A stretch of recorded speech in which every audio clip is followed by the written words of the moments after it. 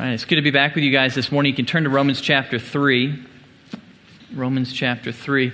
While you're turning there, I did want to let you know about something coming up in a couple weeks. If you have a bulletin, I'd love for you to pull out the card in it, multicolored card. It says Country Fair at the top. If you'll pull that out, for those of you who have been here at Grace for a while, you know that every fall we do a big country fair. It's kind of like a carnival. We do it here at Southwood in the parking lot. It's a whole lot of fun for families, for kids.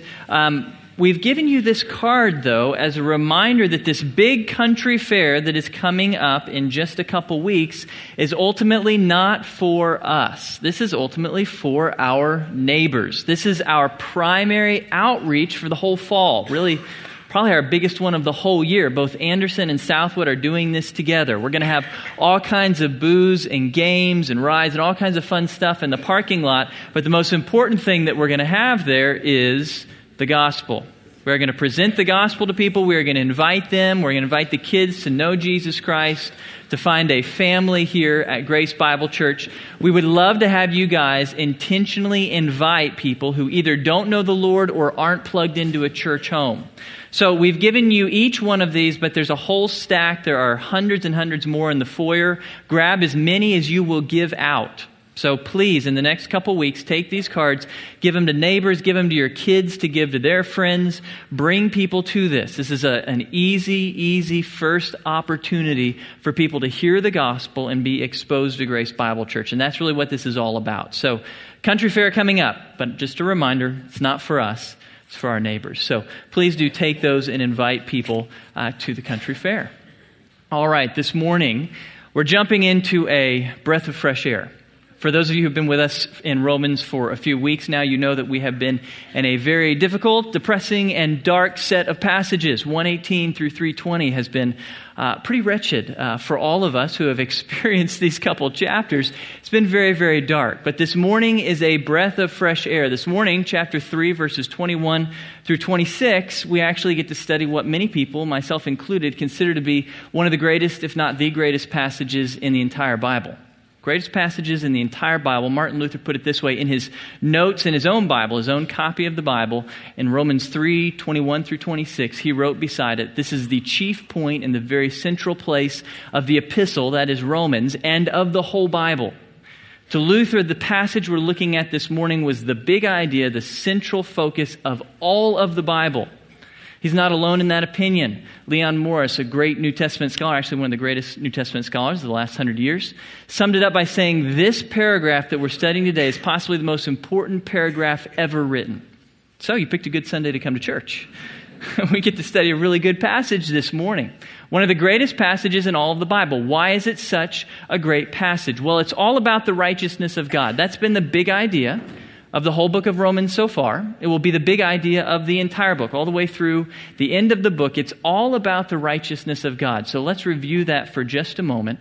Big idea of the book of Romans is the righteousness of God. That is His rightness in all that He is and in all that He does. God's righteousness in all that He is. We mean that God is holy, that God is true, that God is just. Everything about God is right. There is nothing wrong in God. His character is completely, infinitely, unchangeably righteous. He is righteous in all He is. He is also righteous in all He does. Every interaction that God has with His creation is always good. It is always faithful. It was always right. Everything that God is and everything that God does is always right. That's the big idea of the entire book of Romans. And what we've been looking at the last 4 weeks, the first part of the body of the letter, is Paul's proof of God's righteousness in judgment. God is righteous in judging or condemning the human race. That was summarized at the beginning of that passage. Look in your Bibles, flip back to chapter 1, verse 18. Chapter 1, verse 18. Paul said, "For the wrath of God is revealed from heaven against all ungodliness and unrighteousness of men who suppress the truth in unrighteousness." Paul's point is that God in righteousness is pouring out wrath on human sin. Now, what is wrath? We talked about that a few weeks ago. Wrath is God's anger in action. Okay, God feels anger towards sin, but he's patient. He holds back that anger. His anger builds and builds and builds, and then one day he pours forth, he acts in anger upon sin. Okay, that's God's wrath, his anger in action. And what Paul is telling us is that God's wrath is poured out against any and every human sin. Now, humanity hears that, and we don't like it. We don't want to hear this. We don't want to believe this, so we fight back. And what Paul does in the next couple chapters, because really this is a summary, 1:18, that's the big idea. The whole rest of what we've studied the last 4 weeks is Paul's attempt to bring humanity to the point where they're willing to accept this verse. Reminds me of when I was a kid. I'm not really a country boy. I didn't grow up on a farm. I never raised livestock. I did one time in my life, only one time, never want to do it again. One time in my life I worked cattle. My grandparents had a couple head of cattle, just a few, and one winter they needed help vaccinating a mother and a young calf and didn't have enough hands, so they asked my dad and I to come out and help the cattle wrangler to move this mother and calf into a chute to be able to vaccinate them. And I don't know if any of you have tried to do that. You would think a mother cow and her calf would be like the picture of tranquility and sweetness, and you just want to pet them, and so tranquil until you try to make them move into a chute and get a shot. They're actually really scary. I was a little kid, and I'm in this pen, and these cows are going nuts. And if you've ever worked cows into a chute, you know that the pen is designed where the fence narrows down.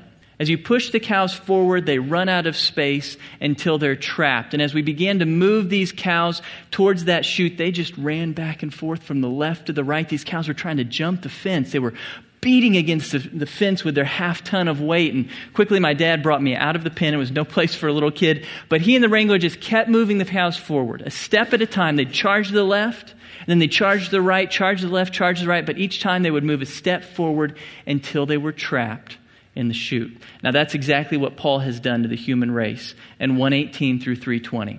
We hear that the wrath of God is poured out upon us, that we deserve the wrath of God, and we say no. We try to escape that, so we charge to the left. The first objection, 1:19 through the end of that chapter. Well, what about the person who's never heard about God? What about those who've never received the Bible? Surely they are not liable to the wrath of God. Paul says no, they are. Because God has revealed himself in creation. All people can see who God is, see that God is right, see what God expects. Paul answers that objection. Then we charge to the right. Well, we object. What about the people like us who are moral people? We don't commit the gross immorality and idolatry of the rest of the world. Surely we must be free of the wrath of God. No, Paul says. If you want to try to earn God's righteousness, if you want to try to earn God's approval by keeping the law, by doing good things, then what standard do you have to meet? Perfection. Look real quick at chapter 3, verse 20. If you're trying to earn God's righteousness through your self-righteousness, through your efforts, verse 20, chapter 3, verse 20, by the works of the law, no flesh will be justified or declared righteous in his sight, for through the law comes the knowledge of sin. When we try to please God through our works by keeping the law, all the law does is prove what sinners we are. It just shows how guilty we are. The law cannot make us right before God because we are all sinners. So we object once again, actually a subset of humanity rejected in the passage you studied last week. The Jews raised their hands and said, wait a minute, we're Jews. We're God's chosen people. We're sons and daughters of Abraham. We're God's covenant people. Surely we are free of the wrath of God. And Paul said, no. Actually, your privileged position, God's choice of you as a nation, actually, it just makes your sin even more inexcusable. It just makes you more guilty because you had all the privileges that the rest of the world could just dream about, and you still sinned. And that leads Paul to the conclusion in chapter 3. You should have looked at this last week, chapter 3, verses 10 through 12. As it is written, there is none righteous, not even one. There is none who understands. There is none who seeks for God. All have turned aside. Together they have become useless. There is none who does good. There is not even one. And then the summary that's actually in our passage this morning, look at verse 23. For all have sinned and fall short of the glory of God. For all have sinned, that's past tense. Every human being living has at some point in their past committed sin. All of us have done something that was not right. And as a result, present tense, we are continually falling short of the glory of God. We all, every day, fall short of God's glorious standard of righteousness. He created us to be perfect. He created us to love and be selfless and be giving. And all of us fall short of that. We all blow it. And that leads to the problem. That's where we're beginning this morning. The problem of the human race. That was what the whole first part of the book of Romans was about. God is righteous and we are not. That's the root of the problem. We serve a righteous God, but we are not righteous. We are instead unrighteous. We are sinners who deserve God's wrath. 1:18, God's wrath is poured out upon all human sin, and since all of us are sinners, all of us deserve wrath. All of the human race stands under the wrath of God, his condemnation of sin.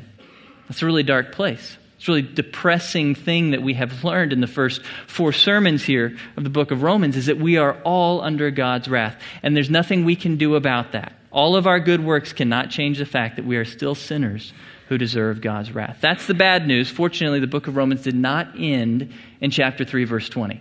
If it did, I would send you all home and tell you, eat, drink, and be merry, for there's no hope for us. But that's not where the book ended. That's why this morning's passage is so great. That's why Luther calls it the best passage in the whole Bible, because it gives us the solution. Solution to the problem that we couldn't fix, that God is righteous and we are not. Here is God's solution. Look with me, starting in verse 21. Paul says, "But now, apart from the law, the righteousness of God has been manifested, being witnessed by the law and the prophets, even the righteousness of God through faith in Jesus Christ for all those who believe, for there is no distinction." Let's pause there. It's interesting. But now. Those 2 words that begin our passage. Martin Lloyd-Jones was one of the greatest commentators who's ever written on Romans. He says, there are no more wonderful words in the whole of Scripture than just these 2 words, but now. God did not leave us in the desperation of our sin problem, but now God stepped in. Verse 21, God has stepped into history and done something new. Apart from the law, God has revealed to us his righteousness, his goodness, his faithfulness. He has done something new, and he's done it through a person. Verse 22, through Jesus Christ. Now, to understand God's solution to our problem, I need to adjust your English translations a bit. Most of us in verse 22 have even the righteousness of God through faith in Jesus Christ, as if God's righteousness comes through our faith in Jesus. Well, faith in Jesus is very important, but Paul will say that next for all those who believe. Faith, I think we've talked about this in the last few weeks. Faith in Greek can be translated either faith or faithfulness. You have to decide from context which is in view. And in Jesus Christ is more likely of Jesus Christ. What Paul is saying is that the righteousness of God has been manifested through the faithfulness of Jesus Christ. That's how the English should read. God's righteousness has been revealed through the faithfulness of Jesus Christ. God's righteousness, his goodness, has not been revealed through our faithfulness because we were not faithful. We have done nothing but sin over the course of our lives. So God stepped in human flesh, Jesus Christ, and was faithful for us. That is God's solution to the problem of human sin. He became a human being and was faithful for us. God was looking for a human being through whom to fix the problem of sin. And for thousands of years, human beings stepped forward and blew it. None of us proved faithful. None of us could be the solutions to sin that God had designed. And so finally, God stepped into human history himself. He put on human flesh, Jesus Christ, God in human flesh. He stepped in and did what we could not. He was faithful in our place. That's a point that Scripture draws out in many places. I'll share just a couple key passages with you. These are worth writing down and going back and reading or memorizing. These are some of the best passages in Scripture. Hebrews 7:26. For it was fitting for us to have such a high priest, that is Jesus, holy, innocent, undefiled, separated from sinners, and exalted above the heavens. What the author of Hebrews is saying is that Jesus is unlike every other human being. Jesus is the one and only human being to be faithful in life. In life, he was completely faithful to God. He did nothing but obey God. There was no sin in his life. There was nothing that was not perfectly righteous. Jesus was as righteous as God was because Jesus is God. So Jesus was faithful in life. He was also faithful in death. You've seen this passage before, Philippians 2:8. Being found in appearance as a man, he, that is Jesus, humbled himself by becoming obedient to the point of death, even death on a cross. Jesus was faithful to God in death. When Jesus went to the cross, it was actually an act of obedience. I don't know if you knew that. When Jesus went to the cross, it wasn't first and foremost for us. It was first and foremost for God the Father. That's what the cross really is. It's less about us. It's more about Jesus' faithfulness to God the Father. God the Father had commanded that Jesus die, and Jesus did. In faithfulness, he went to the cross. Jesus was faithful in life and in death. That's how God is going to fix the problem of sin. He needed a man who would be faithful to be the solution to sin. And when no man stepped forward, God himself stepped in our place. God became that man, that perfectly faithful man, to become the solution to sin. Now, how is it that Jesus' faithfulness fixes our sin problem? That's what the rest of the passage is going to unfold. Okay, the faithfulness of Jesus is a solution, but how does that actually fix our sin problem? Paul's going to tell us that, and we're going to get into some theology here, some pretty deep words. So if you'll hang with me, let's look at the next couple verses. How is it that Jesus' faithfulness fixes our sin problem? Look starting in verse 23. For all have sinned and fall short of the glory of God, being justified as a gift by his grace through the redemption which is in Christ Jesus. Pretty huge words here. Two really big words that I want to look at. What Paul is telling us is that the faithfulness of Jesus saves us from our sin problem by doing two things for us. The first is redemption. The faithfulness in life and faithfulness in death of Jesus Christ gives us redemption. That's a really significant word biblically. What does it mean? Well, we've talked about redemption before, but I want to review that for you. Redemption is actually a common word in Scripture, particularly in the Old Testament. If you read the Old Testament, you see redemption or redeem over and over again. And the basic idea means to deliver or liberate someone from a desperate situation. That's what redemption means, to deliver someone from a desperate situation. That deliverance may require the payment of a cost. You may have to pay a price to deliver that person, or maybe not. What's true in every case is that redemption is always by a third party. It's always by somebody stepping in graciously to deliver you from a situation from which you could not deliver yourself. It's a lot like if you've ever bought an animal out of the pound. That is redemption. Julie and I, before we had kids, we wanted something to play with, so we went and got a cat from the pound, a little cat named Maggie, a little tiny kitten, who was in this shelter. And when we went and checked out Maggie, she was well taken care of there in the shelter, but she was basically a prisoner in the pound, right? She was in a cage. She didn't want to be in the cage. She wanted out of the cage, but she couldn't deliver herself from the cage. There was nothing she could do to get out. And sadly, if no one would have ever rescued Maggie, she probably would have had to been put down eventually. So Maggie was in captivity, literally in the pound, and she was also potentially in captivity to death if no one would have rescued her. But then Julie and I went and found her. And this little cat, Maggie, she was very smart. She went right over to my wife and buried her head in her lap and began to purr. And that was it. Maggie was pretty much redeemed at that point. We paid the price to the pound. We just gave them the money to pay the price to purchase Maggie out of captivity. And she came home with us. She was now liberated. Not because she escaped the pound, not because she set herself free, but because we stepped in grace and set her free. That's redemption. That's how redemption works. Someone steps in to deliver you from a desperate situation that you could not free yourself from. Now, throughout Scripture, the most common redeemer is, of course, God. In the Old Testament, he redeems his people from slavery in Egypt, from exile, from the threat of enemies. He redeems his people from lots of desperate earthly situations. In the New Testament, redemption works the same way, but God delivers us from something even more serious. In the New Testament, it's not about liberation from earthly slavery or earthly enemies. It's about something eternal, something much more serious. We're told what it is in Ephesians 1:7. In him, that is Jesus, we have redemption through his blood. That is the forgiveness of our trespasses according to the riches of his grace. When Paul says that Jesus redeems us, what he means is forgiveness of sins. That's what he's equating here. Redemption is liberation from the penalty of sin. Remember, that was what 118 through 320 was all about. Our sins, all of us have committed sins. Our sins put us under the wrath of God. That's a desperate situation if there ever was one. And there's nothing that we can do to free ourselves from that situation. So in grace, Jesus stepped in. Jesus redeemed us, set us free, liberated us from captivity to the wrath of God, from captivity to the penalty of our sins. And how did he do that? Well, through his blood. Jesus' own blood, his own life, was the payment required to set us free. We were slaves. Jesus paid in his own blood to set us free out of grace, simply out of goodness, out of grace. He paid the price to set us free. That point is made in one of the most significant passages you'll find in the book of 1 Peter. Really, really significant passage. 1 Peter 1:18-19.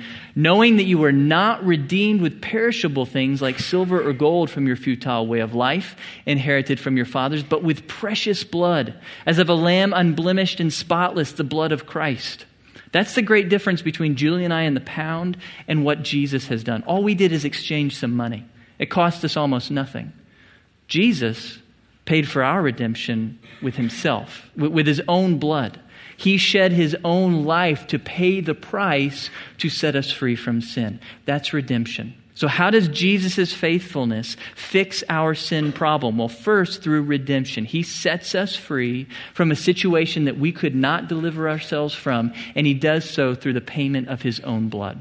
That's the first part of what Paul tells us. Second thing that Jesus does to set us free from the problem of sin is justification. That's the other key word in verse 24, justification. What does that word mean? That's a challenging word. You see that also often in Scripture. Justification, when you hear that word, to justify or justification, you should think courtroom. That's where that word comes from, the courtroom of God. It's legal terminology. To justify someone does not mean to make them righteous, like in an ethical sense. You make them a righteous person. No, that's not what happens in a court of law. It also doesn't mean to treat them as righteous even though they're not. No, that's not what you do in a court of law. To justify someone means to declare them righteous. It's when the judge acquits someone who is charged. He says, I declare you innocent. I dismiss the charges against you. That's justification. You declare someone to be in the right in the eyes of the court. So when Paul says that we are justified, what it means is that in the courtroom of God, in God's universal courtroom, he looks down at us and he levels his gavel on the bench and he declares, you are in my eyes righteous. You are acquitted of all charges. Now, fortunately, God can never go back on his word. So when he declares that about you, it is settled for eternity. God can't change his mind tomorrow. Now, when he declares you to be righteous in his sight, that settles it. There is no double jeopardy in the courtroom of God. You can't be recharged for your crimes. No, you are declared innocent. God declares you to be righteous. But now we have a problem. As we try to understand justification, now we have a problem. You see, God in justification declares us righteous, but we just said we're not righteous, are we? No, we're not. 118 through 320 proved clearly we are not righteous. We don't deserve that declaration. So how is it that God, who is the perfectly righteous judge, who never overlooks sin, who perfectly brings about justice in all of the universe, how is it that he can declare us righteous? If a human judge just did that, imagine that a murderer is brought into a courtroom. Someone who clearly murdered another human being, and a judge looks at him and says, you know what? I declare you innocent. I don't feel like bothering with this. I declare you innocent. What would we claim? We would say, what a mistrial of justice. That can't go on. That's horrible. The judge overlooked that sin. That judge would be unrighteous, would be corrupt. Well, God can't do that. God cannot compromise his righteousness. So how is it that God can be righteous and declare us righteous when we're not? Well, that's explained in the next two verses. Next two verses, look with me, starting at verse 25. Let's pick it back up in 24. But being justified as a gift by his grace through the redemption which is in Christ Jesus, whom God displayed publicly as a propitiation in his blood through faith. This was to demonstrate his righteousness, because in the forbearance of God he passed over the sins previously committed, for the demonstration, I say, of his righteousness at the present time, so that he would be just and the justifier of the one who has faith in Jesus. We need to look at that word propitiation. That is the solution. How is it that God can still be righteous and can declare sinners like us to be righteous? This solution is propitiation. But what does that word mean? Well, propitiation goes back to the Old Testament. Literally here in Romans, the word means mercy seat. It's actually describing a piece of furniture in the Old Testament temple. The mercy seat was the cover that sat over the Ark of the Covenant in the Holy of Holies of the tabernacle. Was the mercy seat, or the propitiation was the name of that cover. Now, if you don't know about the Ark of the Covenant, let me describe that to you. In the Old Testament, the Israelites were given some really important stuff by God. Most important thing that he handed to the Israelites, an actual physical object, were the stone tablets of the Mosaic Law. Moses carried these stone tablets down from the mountain. They were God's commands written on stone. And God commanded the Israelites to take those tablets and place them in a very big box. That's what they did. That was the Ark of the Covenant. And then to cover them with the mercy seat. And then set them in the Holy of Holies, the most holy part of the temple in Jerusalem. Now, as God would look down at the nation of Israel year after year, he would look down and he would see that big box. He would see that big box filled with those stone tablets of the law. And he would see all of those laws that in grace he gave to the nation of Israel to tell them what righteousness is, to tell them how to behave. And he would remember all the sins they had committed. All the times they had violated every command on those stone tablets, and God would grow angry. Because that's how God responds to sin. He would look down at the Ark of the Covenant, he would be reminded of the sins of his people, and he would grow angry at them. His wrath would begin to build towards them. Fortunately, there was a solution. One day a year, they had a big festival called the Day of Atonement, Yom Kippur. They still celebrate it today, Yom Kippur. And on Yom Kippur, the Jewish people would gather in Jerusalem. And they would gather 2 goats and a bull, these sacrificial animals. They had to be spotless, free of blemishes. And the people would confess their sins of the previous year. Every sin they could think of, they would confess to God as they placed their hands on the animals. They would literally place their hands on those sacrificial animals and confess their sins.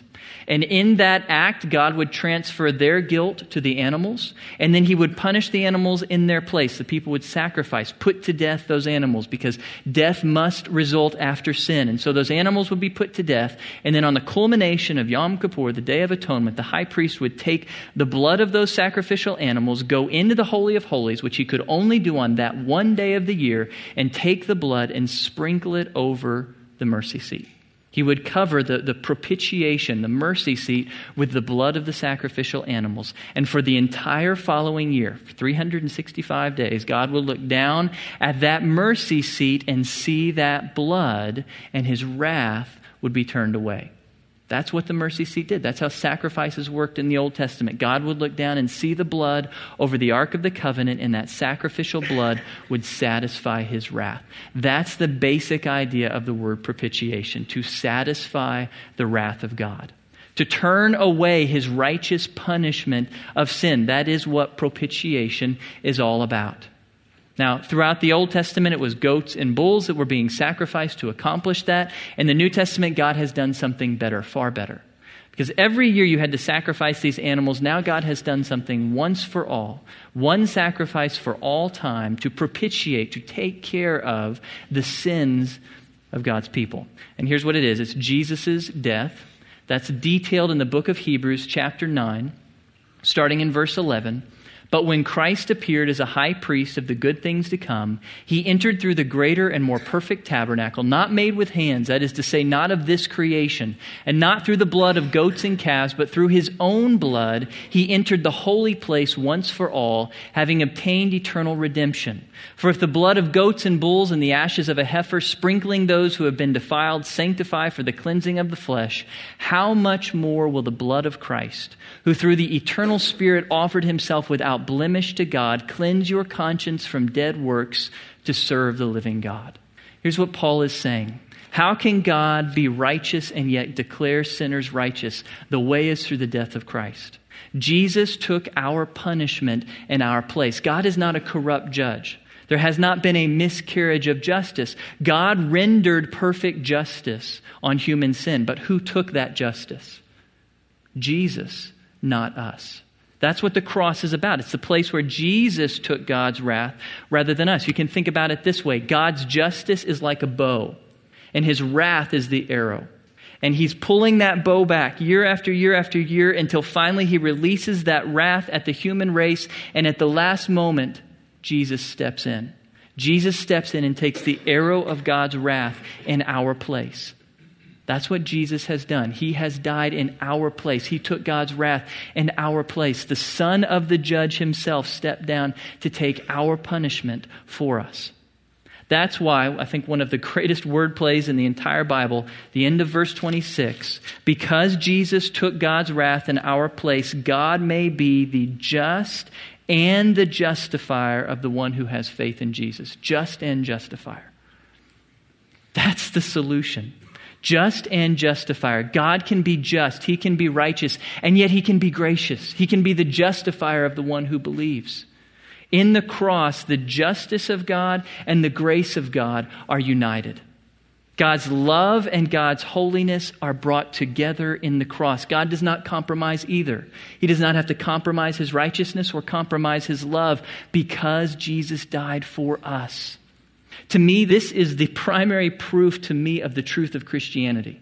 Every other religion out there cannot explain how a righteous and good God could forgive human sin. How does he do that? If he's righteous, if he's truly a good judge, then he must punish it. So what does God do? What's the solution? Only Christianity has a solution. God himself took the punishment. God himself took on human flesh to take the punishment of sin in our place. That's why Christianity is true and everything else is false. God is righteous and can declare us righteous because Jesus died in our place.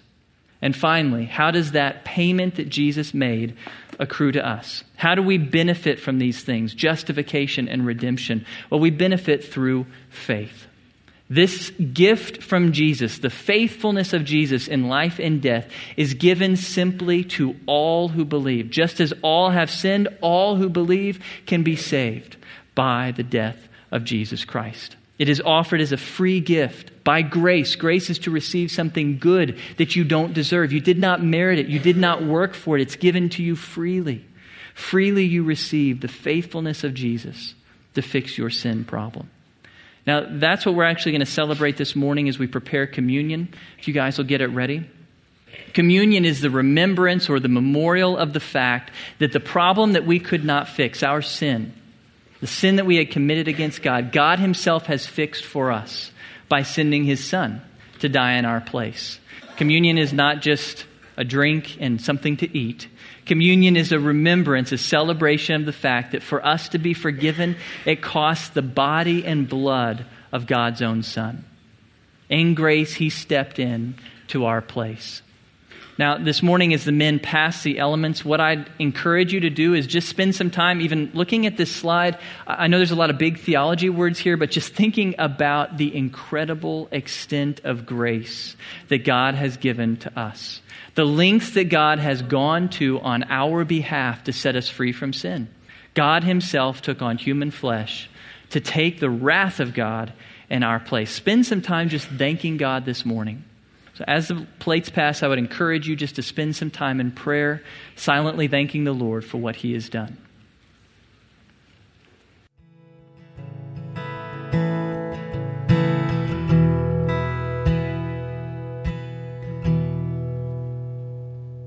Paul says in 1 Corinthians, "For I received from the Lord that which I also delivered to you, that the Lord Jesus in the night in which he was betrayed took bread, and when he had given thanks, he broke it and said, 'This is my body, which is for you. Do this in remembrance of me.' In the same way, he took the cup also after supper, saying, 'This cup is a new covenant in my blood. Do this as often as you drink it in remembrance of me.'" Heavenly Father, we come before you in thanksgiving this morning. Lord, we all deserve your wrath, and there is nothing we can do to change that fact. We are all sinners, Lord. But Father, we come before you this morning to celebrate and to rejoice over the fact that you have provided a solution to the problem of sin. You have fixed what we have broken, Lord, by becoming a human being, by sending your Son in human flesh to live a perfectly faithful life and to die a perfectly faithful death in our place. Thank you that Jesus is our propitiation, that he has satisfied the wrath that we deserve, that he has turned it away, Lord, so that we can be forgiven, so that you can justify us. In your righteousness, you can declare us righteous, even though we're not, because Jesus was righteous in our place. And thank you, Lord, that you have redeemed us from sin, that you have set us free from the bondage of the penalty of sin.